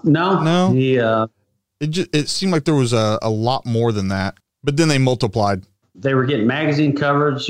Back then he had the Air Graphics guy doing the airbrushing, that's right, on the cars. And so they had this, this different look, and, so they really stood out, and that's, it was just something new, and the tubing was just different. The cars looked, just mean, like they're just sitting there, just, ready to rip. And he was cranking them out of the back side of that, the back garage, the back shop out of his dad's transmission shop there in Cortez. Yep. Now look where Randy is. He's got that really nice, setup out there, kind of northwest of Cortez, out there. Beautiful view, no matter which way you look, 360 degrees, beautiful view from the shop versus the old shop being on like right on their main drag with a couple containers, shipping containers out back that he'd stash buggies in. Yep. Come on. And you know what? It really wasn't that many years ago. That was 10 years ago. 9 years ago. Yep. I don't know how long they've been in the new building, but it seems like a long time. But then when I think about it, I remember stopping at the old shop in 2010 or 2011, somewhere in there. Anyway. Yeah. Yeah. So when I was just out there, November, I guess, of last year, for this new car that I just built, and they had a parade in town, and I walked over and I walked by that old shop, and thought about the memories that I've had there and the time that I spent in that shop, and it's still there. It looks the same. Oh yeah, I bet. Right. Yeah, man. So, Randy and you guys have worked together for so many years. I mean, that's like having a conversation with like Lauren Healy about Randy, or having a conversation with like Nick Nelson about Randy. It seems like you guys that end up in a Jimmy's car at one point, they're always in one for life. Like that's how the customer service, the Jimmy's, well, let's talk about joining the Jimmy's Army. I mean, you end up access to Ready Built Race program, Ready Built Race support right from day one when you sign the dotted line to have one built. Fair? Absolutely. As part of, what I do with Randy and how Randy's helped me through the years. So they developed the Jimmy's Army. And so I always felt that I was part of, somebody that should help facilitate that. So I would always try to go out of my way to guys that were part of the Jimmy's Army to, hey, if you need something, especially these guys who go out and buy, they're new, they bought a car, and I'm here, I want to help, they're helping Jimmy's, who's helping me. And, so it was kind of this big team thing. And yeah, that was fun to be a part of. And then they always, Randy always gets like that extra big tent, or used to, yeah, definitely. That extra big tent out at KOH where it's like 10 teams racing out of the big tent. Mm-hmm. Yeah, there was, I want to say there's even more than 10 teams in there at a time. I mean, it was crazy. The first time you got that thing. So this huge tent, it's heated, air conditioned. That was nuts. Yeah. It was, it made a statement. When I first met you, you were a BFG guy, but Randy converted you. For those that don't know, because I didn't know this until, maybe 4 or 5 years ago, but Randy Rod was the guy who really ended up with Nitto and introducing Nitto to rock sports, and then pushing the Nitto brand in rock sports. And then, we know where it is today and how heavily involved they are in Ultra 4. But that was the connection, how you ended up being a Nitto driver. It is, so without Randy and Jimmy's, I definitely wouldn't have had that relationship. So that spawned for me based off of that. But Randy had basically hounded and stayed on top of the Nitto guy for 2 or 3 years before ever getting, Nitto to come over and come on board and start getting involved. So I don't know that they'd ever been involved in our sport at all without him. Yeah, I believe it. I think that's a fair statement. I think that's as I like to say, an inflection point for off-road motorsports. Inflection point right there was Randy staying on Nitto and getting them to the table, because that's really changed. That's allowed KOH to grow. Allowed a lot of guys to build a race that weren't able to really race before. BFG was pulling back their program, and Nitto stepped in at just the right time to put tires on. I mean, putting race tires on off-road race cars, it's an expensive business. That's a very large chunk of your budget goes to tires. And when you can get those guys, our tire manufacturers involved in supporting the racers on that level, it all of a sudden makes racing doesn't make economic sense. I don't want to say that, but I will say it makes it more palatable, maybe. Yeah, and the timing couldn't have been more perfect. So, like you're saying, I had been on BFG for years leading up to that, and that was about the time they were pulling out. And so Nitto came in and filled the void. And if they hadn't, I'd probably been done long ago. Yeah, right. So KOH happens, right? We're XRA in it. We're living it up. There's nothing cooler in the world than XRA. It's 7 minutes of racing, 6 weeks of shop time. Then this race happens out west. We all know about 2007. Did you go to the 2008 race, or was 2009 your first year? So 2009 was my first time. And what a first time it was. Now, did you break down in Outer Limits? Is that where you had your first issue? Well, sort of. Okay. The way you say that, there must be more. Well, the desert kicked all of our asses. I mean, if you can call water in your fuel broke down, then I was broke down. There you go. That's right. And you filled up in California. Was that California gas? Yeah, I did. And that was back when we were still running. I learned a hard lesson there. And I don't know what happened, but I got several hundred gallons there at California.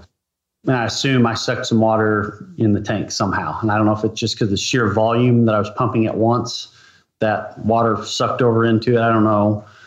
Some of my guys wondered if somebody didn't put water in our fuel tanks, at night or something, but I never felt it was that, but I don't know. So, we went to the first pit, which, at the time I had a 10-gallon fuel cell, I think, because that was my XRA WeRock car. So, I didn't have any gas. And was doing great, got gas, took off, started having problems and wouldn't run. And I checked all kinds of stuff. I think changed computers, tested all this stuff, and finally figured out there was gas. And that was a day later that I got that figured out. So that day, we had an electrical gremlin that hit us pretty early on. It kept killing my fans. And then we spent some time in the main pit. But then when we got back out on course, I remember coming around these rocks in Outer Limits and seeing you and saying to Kelly Kaiser, holy crap, that's Derek. Derek's sitting. Like, we knew that you were having a bad day if we were going to be passing you. And yeah, man, that's terrible. But you came back in 2010, a year later, and you were nearly a new king. You nearly had it. It was you, Lauren, and was that Easy Rick Mooneyham, or was it Brad Lovell? Yep. So Easy Rick was the first physical finisher, but he was fourth. It was Lauren, Brad Lovell, me, and then Easy Rick that year. And y'all came, when I say you guys came in bumper to bumper, you guys were nose to tail across the finish line within 20 feet of each other as you guys motored in. It was a race right to the finish. Yeah, it was close. And out of that, what did you end up finishing there? You got third? I got third, yeah. Third. But there were some lessons learned there, and this is some lessons that have actually been coming up a lot lately. And Will Gentile brought this up on social media, and it's what is the race course? At the Hammers, what is the race course?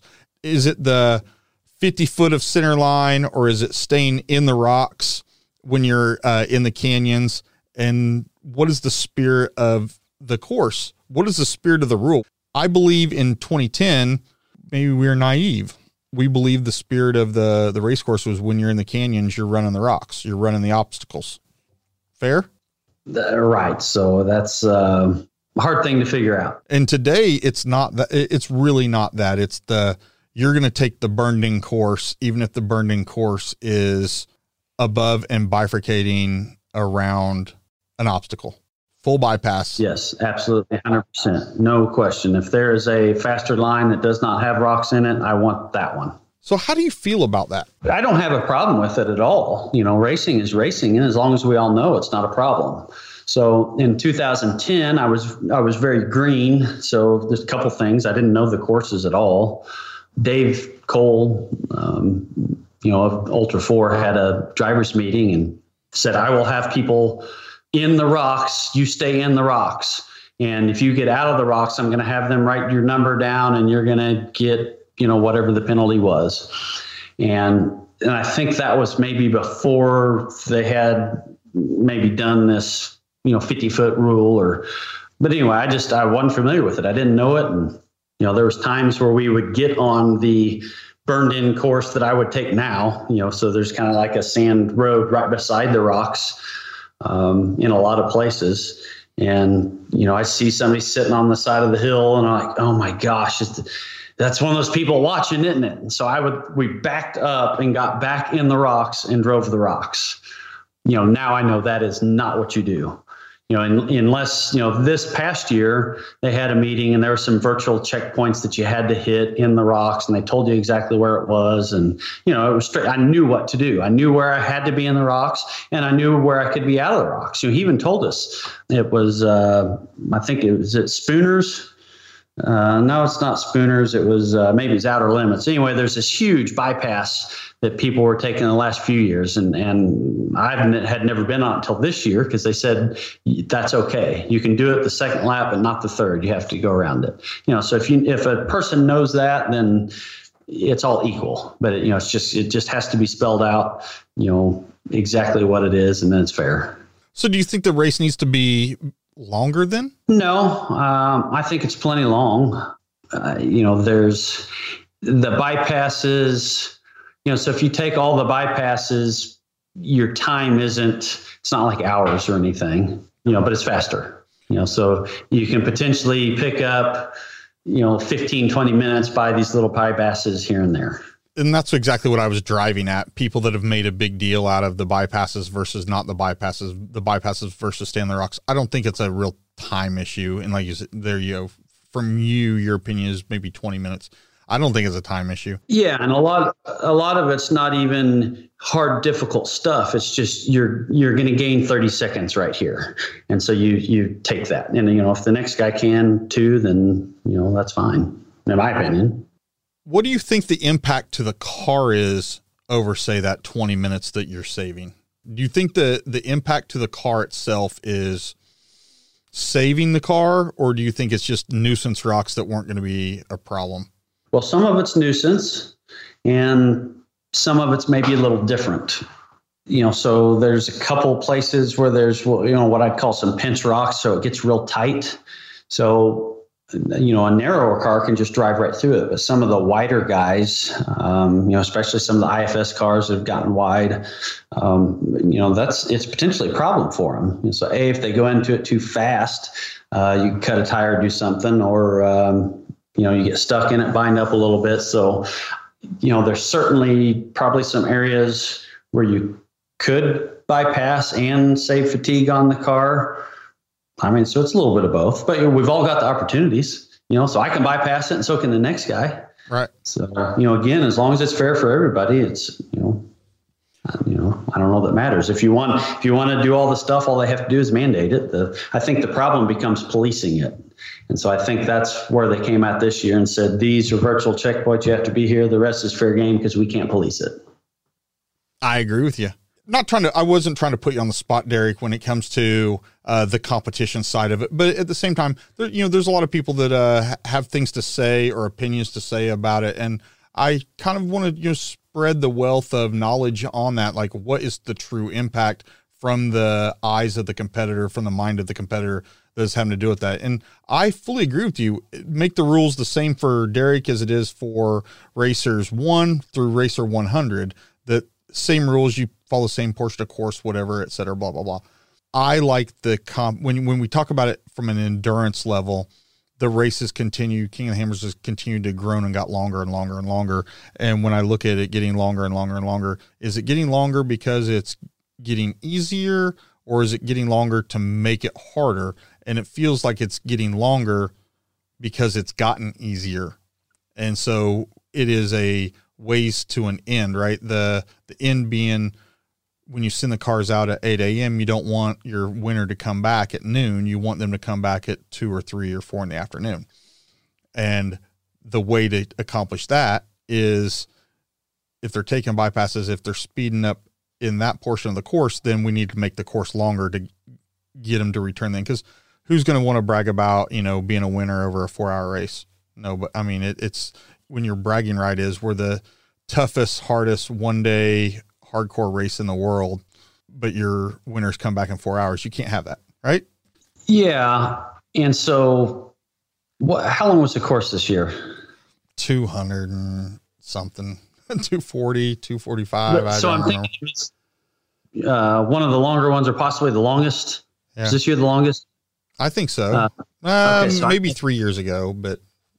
So this year's course I thought was super easy, not difficult, and I don't know if it was the course, the course changes a little bit, or is it me as a driver getting more used to these big rocks and how to negotiate them, the vehicles being able to take it more so you can go over, the faster terrain, or the terrain faster, But this year, as far as that difficulty, I didn't find myself getting stuck a lot, or that something was, just didn't seem difficult for some reason. And I noticed Randy Slauson made that exact same comment, and I thought, I'd agree with him.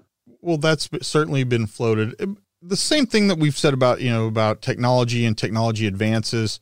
The technology that's advanced in Ultra 4 off-road 4400 endurance off-road racing has jumped light years in the last 10 years. So the cars that we were racing in 2007, 2008, and 2009 versus what we can race today, yeah, you can cover a lot more ground, a lot more comfortably, and they're surviving. The survival rate of that vehicle is substantially more reliable. It is. So I still struggle with the reliability some, I think. This year I was just plagued with problems, which, was maybe just new car stuff or just, I don't know. That's the tough thing. A guy can win a race every time if he can just keep his car together, right? Yeah, you get to the finish line, right? What is it? To win, you must first finish. Yeah, right? Every racer's story starts with, well, I was winning until... Absolutely. Stay tuned. Your talent tank isn't full yet. Do you know what the entire 2020 Ultra 4 Racing 4400 class King of the Hammers podium had in common? Brannick Motorsports Custom Machine. This small family-owned machine shop in Fort Wayne, Indiana, has been advancing off-road technology since 2003 by proud veteran owner Stan Haynes and his son Brandon, and a talent-heavy staff committed to pushing the motorsports performance envelope. If those names sound familiar, they should. Stan and Brandon have been off-road racers since before King of the Hammers was a thing, and both are pillars of Team Indiana. I'm always talking here on the Talent Tank about supporting those that support you. I'm struggling to think of a sanctioning body that Brannick hasn't supported in rock sports. Ultra 4, We Rock, Pro Rock, just off the top of my head. And I support these guys myself. My current daily driven pre-runner Chevy has numerous one-off custom pieces on it, from rear axle flanges to custom 5/8-inch lug nuts. I sent the crew at Brannick my ideas, and they made them a reality. Between the Brannick lines of forged 4340 axle shafts all the way to their custom billet 300M shafts, Brannick has you covered with pretty much any custom axle shaft, any spline with no size or length restrictions. Need a rare oddball shaft for your Unimog? They have those as well. Sway bars, a large inventory of rod ends, big and small, their amazing specialized lightweight racing brakes, and unit bearings in numerous bolt patterns, onto their line of custom carrier bearings and U-joints in 1480 and 1550 flavors. And I about missed mentioning their amazing milled out aluminum suspension components, 70-75 billet aluminum links and trailering arms. If you haven't seen these, you're missing out on some very aesthetically pleasing pieces of hardware. Brannick prides themselves on quality, service, and value, proudly making parts that wear the Made in the USA moniker, no matter if it's for your daily driven Jeep, Toyota, Chevy Pre-Runner, or something more serious like your Rock Bouncer, Ultra 4, or Trophy Truck. You're covered with a call to Indiana. Did I mention I've met a land speed racing team that runs Brannick axles at over 300 miles an hour? Yeah. To ensure you eliminate your downtime while recreational wheeling this weekend, reduce your time in the shop turning wrenches on repairs, or looking to put your race car on the podium, call Stan and Brandon at Brannick, 260-467-1808, or on the web at brannickmotorsports.com. Brannick is a full-service machine shop that can handle everything from one-off to production runs. If they don't have it, they can make it. Now, back to the show.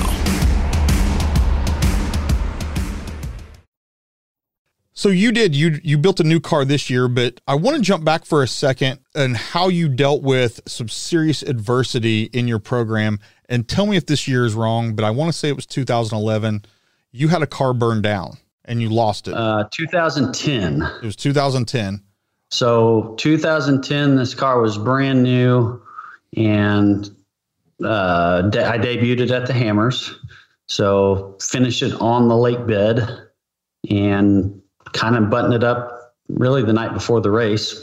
So I got third place at that race and lost by a minute and a half. So second place was 28 seconds ahead of me, and the first place was a minute and a half ahead, basically. And I had to stop, 3 different times. So I had a fuel injector rail come off one of the trails. So I got up and was too anxious, I guess, because I stopped anyway. So I pinched an O-ring on the fuel injector rail, putting it back together. So I drove with gas leaking to a pit where Stan and the Brannick guys tried to fix it. Couldn't get it fixed. So I drove it all the way into main pit, still leaking gas, and we had to change we just changed the whole fuel injector out. That was probably my race to win if I was looking out over all the years. And so that was the tough one for me. But so then moving forward, I let Rusty Bray borrow that car to go do an E-Course race, which was a qualifier for King of the Hammers. And so the car caught fire while he had it. I don't know what happened. I had those issues earlier in the year with some of those fuel injector O-ring problems. I don't think it was related to that. I think what had happened was the pressure regulator was threaded into the fuel rail. So some of the cheap fuel rails have a pipe fitting on them. It's what they use for a seal instead of an O-ring boss. Gotcha. So, but anyway, so that fuel pressure regulator was right there, and I think it had just vibrated loose. Plus, that thing's under pressure because it's a pipe seal, so it's pressure thread seal, and I think it cracked there, which sprayed fuel, which got on the manifold, which started the fire. And you're not putting that thing out. Yep. How did you handle that? How did you bounce back from that? I mean, that takes the wind from the sails. Oh, it did, but it didn't. So at that point, and if you'd watched the Michael Jordan show, you'd understand this. So at that point, I was almost relieved that I got a break, because it was just, all this going and trying to figure this out, and, the money part of it, and just all of it, just all of it's a lot. It's just a lot all the time, year round, and it's a job. And that gave me the first break that I'd had from this job in about 8 years.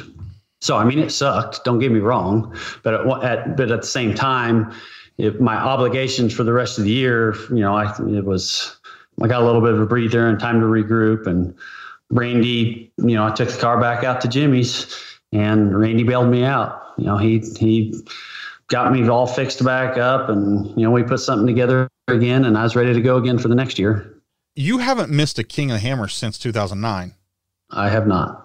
That's a pretty solid, stout standing just to be there every single year in February. We know where Derek West is. He's on the lake bed. So before we start talking about 2020 in your new car, I'm going to go into a couple things. Just, we talked about, earlier, like your KOH lessons learned, you take the easy line, all that. What's some advice you give for some new guys getting in that decide they want to get a new car? Let's say they end up calling Randy and they buy a car from Jimmy's.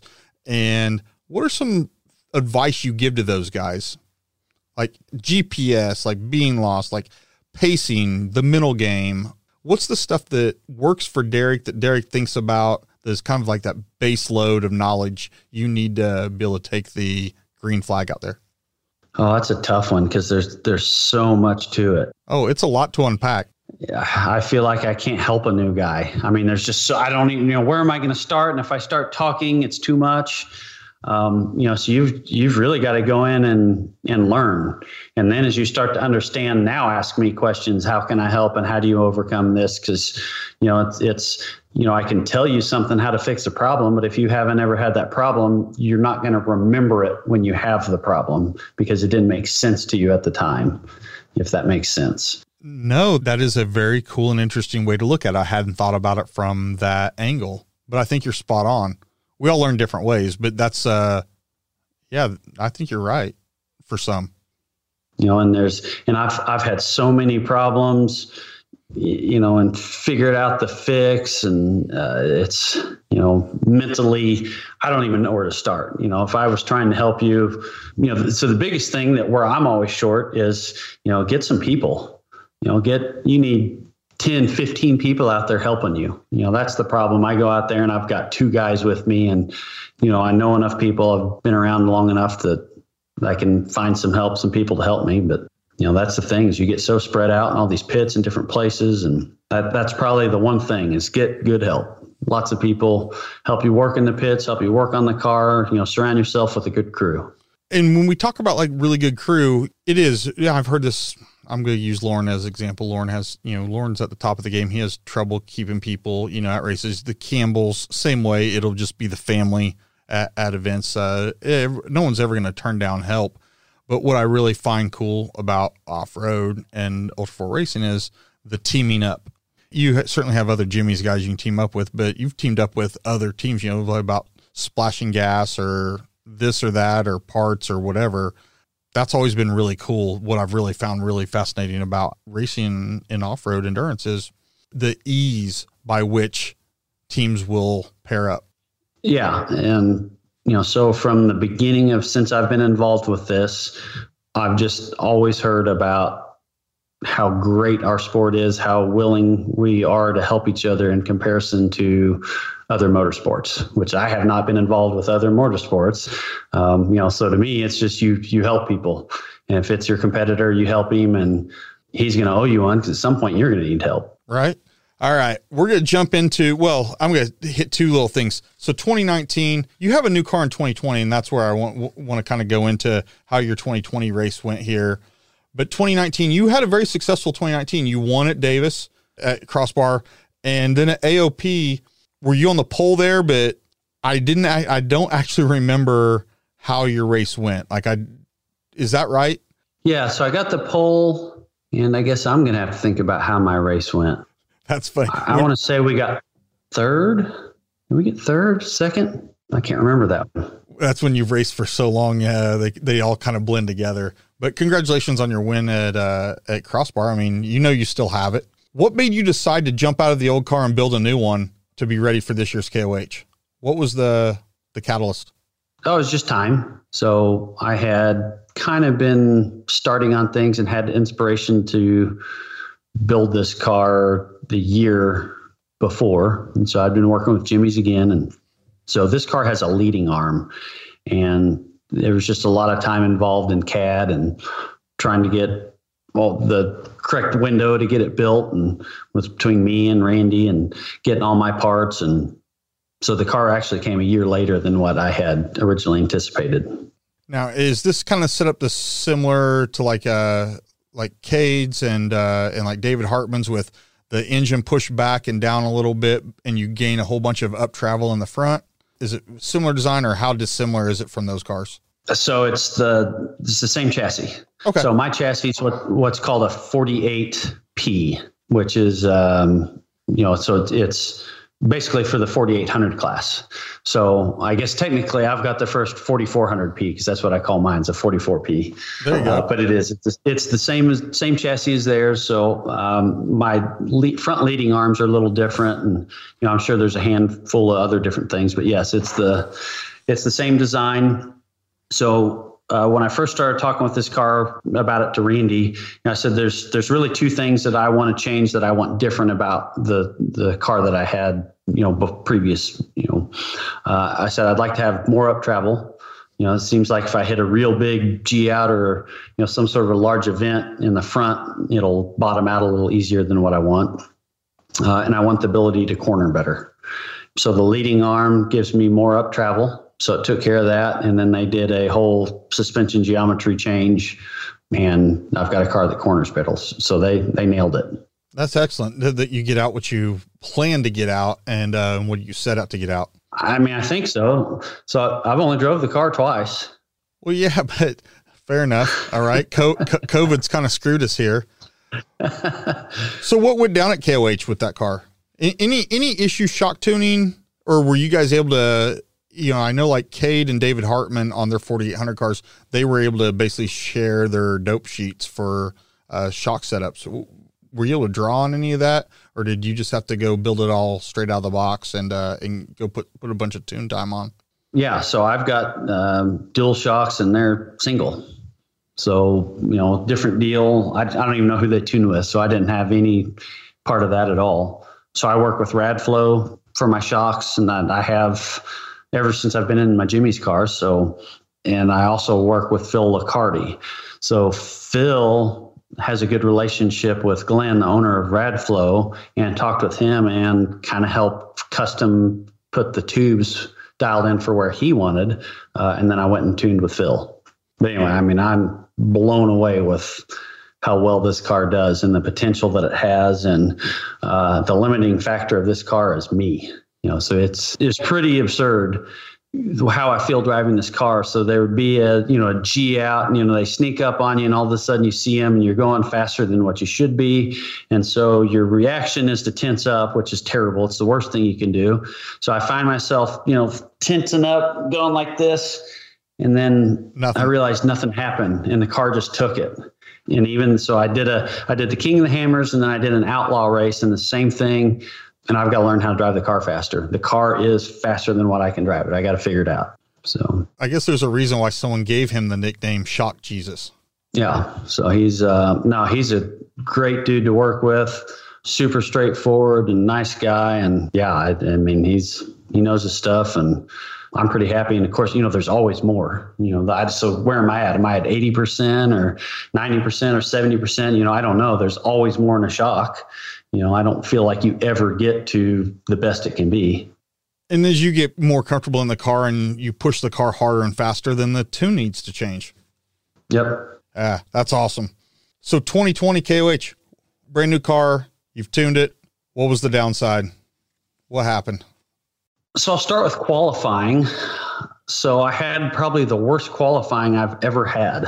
And I felt like I did okay. It was the crazy thing. So after my run, I didn't feel like I sucked, but I didn't do very good. So I was like, what are these guys way faster, or was I not very good? The competition is getting better. I mean, it's all the time. It's better.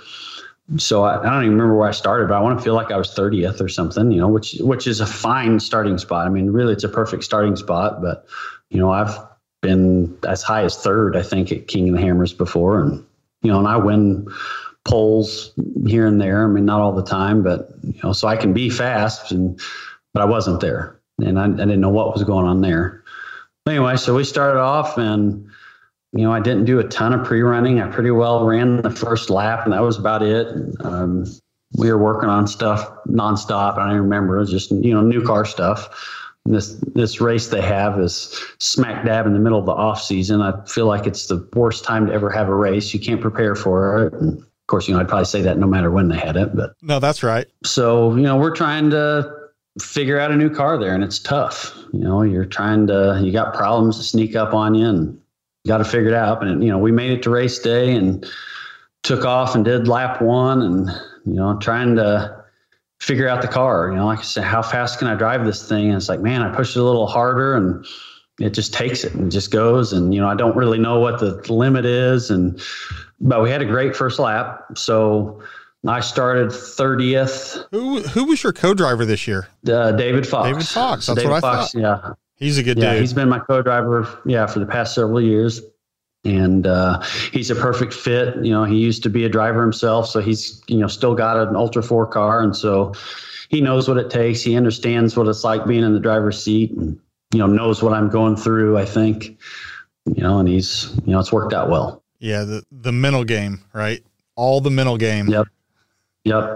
But so we came in lap one, 15th maybe. So I think we picked up 15 spots, probably a lot of it to attrition. But, I didn't really get passed by a lot of guys. I think I had 2 IFS cars pass me, which I didn't think was too bad for as long as the first lap was. So, but after that, we just started having problems, just little stuff. We'd had to pull over and fix it, and, rock getting into the brake line and just different stuff. It was just a tough race. And after a while, I just started getting wore out from getting out and working on it. And then finally just had a problem. That was it. That was done. That was the time to throw in the towel. Yeah. I mean, we can talk about, the difference between, the green, what happens between the green flag and the checker flag, but there's also what happens between the left ear and the right ear. That's, they're both 2 races, one's mechanical and one's totally mental, and mechanical took you out. But yeah, you're right. All those issues weigh in on that mental side of you.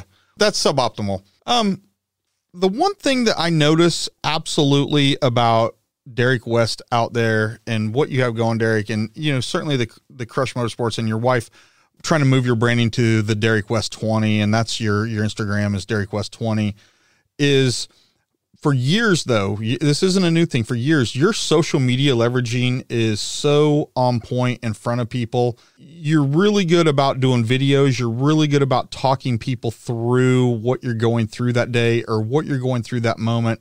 Like simple stuff like, hey, here we are. King of the Hammers is going on next week. Here I'm in my shop in Missouri. The car's buttoned up. We got, new graphics on, new wrap. And then you roll up the garage door and you're like, and this is what we're dealing with. We're rolling out of here. This is, there's 3 inches of snow and there's ice everywhere. It's not much warmer in California, but we're going. Or when you go to like, in the outlaw races and you'll walk the course and you'll video it and you'll load it to social media. You've been really, really good about that. Has anyone coached you on that, or has that just been mental marketing on your side, or has it been, what is it? No, it's just showing what I do, so I've got an obligation. There's a lot of people that help me, and I want to, show here's what I'm out doing, and I'm using your product. And, then I started doing the videos. And I really like to do it when I'm at the Rock Bouncer events, because I feel like a lot of my following is Ultra 4 type of people. And, they know what I do and they know what happens there, but they've maybe never been to a Rock Bouncer event, and they've never seen, these cars in person possibly. So yeah, I just kind of started doing that. And I guess it's maybe easier for me to throw up a video and say, all right, let's do this 3, 2, 1, do a video. Otherwise it's some sort of photo and they got to come up with some catchy caption phrase of what's going on. And yeah, no, there it is. I think that's it. I mean, I think that's the example. Well, I didn't know, but now that as you speak through it, yeah, you're right. Probably video is much easier than having to go put commentary and build content and everything around it. Yeah, you've been doing a really good job. I don't know if anyone's told you that, but your social media has always been really on point. And Shannon Welch asked a few weeks ago during COVID about what drivers' content during this has impressed people. And there was one that jumped out to me, and I was the one I blurted out on social media, was the Ultra 4 racing accounts, the Facebook and the Instagram. They really have been cranking out good stuff. But you as well. You have had just consistent, really cool, good stuff. And thank you. I mean, that's helps pass time, helps, but also you do a lot of stuff that's very informative, not necessarily how-tos, but like off-road racing, Derek West at this event, 411. I think you're killing it. Yeah. And, I think I could be a whole lot better at it, but, to be honest, I don't like talking on the camera a bunch, and, so I have to force myself to do that. I don't know who likes to do that specifically. I know some people do, but it's just, that's part of my job. I'm a sponsored driver and I need to show what I'm doing. And I know there's people out there that follow. The funny thing is I make those videos and I don't get a whole lot of comments, but it's amazing the people that I see in person, people that I know, and they're like, hey, I really like it when you're at these events. And so that's what kept me doing it and started making me do it more, was the in-person one-on-ones where they tell me that they watch those videos and they like it, and keep doing it. They can watch what I'm doing, and so it's like, okay, I guess people like this. Yeah, I like them. Try not to feel like I'm out tooting my horn or. No, I think you're just being genuine. Whatever. I think you're being you and genuine. I don't think it's anything. Well, I don't think it's anything more than that, but I think they're really good. Just genuine. Hey, here's what's up, and here's what's going on at this event, and here's where I am right now, and follow along. I mean, that's a lot of what the spectator side is, and is the living vicariously through your exploits with your visor down, right? Right. So we've definitely talked about endurance racing, and we kind of brought up a little bit of outlaw stuff, the rock bouncing stuff, but Race to Riches, 2 of the last 3 years at that, I'm going to call that a rock bouncer event. Is that a fair thing to call that? It's kind of everything, but I'm going to call it a rock bouncer event. You've won that thing. Oh, it's full on rock bouncer event. Yeah. I feel like there's this negative connotation between rock bouncers and like hillbillies or something. And I don't want to connect that. So I'm always kind of leery about what to call a rock bouncer event or what not. I don't want people to think like, I have some stereotype against them. I love Timmy Cameron. Tim Cameron's awesome. I love all the work that Cole Shirley does and puts in. When James Cantrell took his Ultra 4 car and did some rock bouncing, I thought that was pretty awesome. I think Miller had some success down there. He went to a couple of events. I don't know what events they were, but I remember Easy Rick actually doing one, him liking it. But you, and I get it, you're in southern Missouri, shorter drives than going to the East Coast to an off-road event out there, and you're having a lot of success in your 4400 car rock bouncing. Killing it. Have you been well received? I think it's getting better. So, that's the problem with me doing it for a long time and having a lot of sponsors. So when I first started doing it, I think they think I'm from California or something and coming out here, and somebody else works on my car and I just get in and drive it. And, it's not the same feel as like what XRA was. We all meet each other. But it's, I've been around long enough now. I feel like things are better. But yeah, I mean, they're like XRA courses. Sometimes they get pretty extreme. But other than that, it's a woods racing course with, some technical stuff in it. And I'm good at that. It's not, so it's not even like I just showed up and it's my first time. I mean, that's what I started doing, so I enjoy it. I love it. Fully in your wheelhouse, completely there. It is. So, and their competition is getting better. So over the past few years that I've been doing this, I'm watching those guys get better and better and faster and faster. Well, that was funny talking to Josh Blyler about this at one point, where Miller had showed up to a Line Mountain race and, tuned shocks and all that. And then Blyler and his dad, they just banging it out on whatever the shock was that came out of the box, how it was. And they hadn't tuned anything. And that they saw how his car handled. They went and talked to Eric. Hey, how do you make your car, handle so good? And Eric's like, oh, it's the shock tune. Well, we've seen the bouncers, they have started to tune for certain things, and some of that Ultra 4 technology that we've seen trickle down to trophy trucks is trickling down to the rock bouncers. Yeah. So, I mean, look at, who we were just talking about, Phil Liccardi, so he's made some trips out and tuned on these guys, and, so they work it out where they do tune sessions and get guys lined up, and he'll go out there and tune on them. And yeah, so they realize that shocks is where it's at, and you're trying to, it's just obstacles. You're trying to get over big rocks, and if you got a shock that'll absorb it, you can do it better. Absolutely. So what's next for Derek? You've been a guy that's taken your car, a 4400 car. It can, in theory, can do everything. It can't do any single one thing great, but it can rock crawl. It can bounce at this point. Is there any other genres you've thought about showing up at, where it's not far drives? Is it take your car to an SCCA event? I mean, I don't know what it is. You've always been one of those guys that's always progressively looking at different ways to enjoy competition. What's next? Yeah, I don't know. Especially this year, things are up in the air. So immediate next is, so I'm kind of going back down to where it all started, which is Bird's Adventure Center in Cass, Arkansas. So that's where I'm going for Memorial Day weekend, just to relax and enjoy it and trail ride. And and do some trail riding. So let London rip it on a side-by-side. Yep. No, other than that, I needed to start taking a look at the schedules. So Crandon, it's got an Ultra 4 race there. So I've raced there a couple times. So I'm thinking pretty hard about doing that one. That's not a sanctioned event, I guess, part of the season. It's just kind of a standalone deal. Yeah, I'd heard a rumor that they were talking about Crandon still happening, but without crowds. I'd heard they were talking about doing it without crowds. That seems, well, I guess that would be just like a normal off-road race, but still. I can't imagine Crandon without crowds. Looking this year at what I need to do is, put my head down, put the work in, get my car right, and show up to the races that I'm good at. Some of the rock bouncing events. You talked about the race getting moved to Oklahoma, Crossbar. Be ready for that stuff. And I've got a car that's, extremely capable. I mean, it's just, man, the thing's just killer. And I just need to get it dialed in and me get dialed in with it and, see what I can do, see if I can win some stuff. I have no doubt on that one.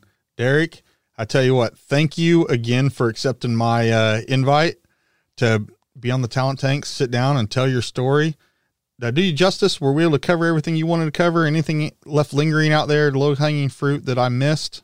No, I guess the only thing would be my number. Yeah, so we did. You dropped that in there. There's a story about your number 20. What is it? So when I first started racing, I was number 20. So my Orange Crush Jeep was number 20. So when I was doing We Rock, they mandated that we have a 3-digit number. So I went to 200. So I just added a 0 onto it. Okay. And so I stayed 200 because that was my number. Well, then when we went to Ultra 4, they mandated you have a 4,400 number because of the Best in the Desert. So I was like, okay, I'll do 4,420.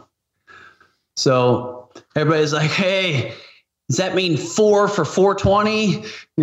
Thinking I had some sort of innuendo going on there with 420. But no, so that was it. So when I built my last car, we were no longer needing the 4400 designation, so I went back to 20. So I'm just kind of back to where it started. I love it. I love you circled back. I know that there's been guys that have all circled back to that, that have dropped the 4400. Well, one, it just became a fight there's only 99 of them, right?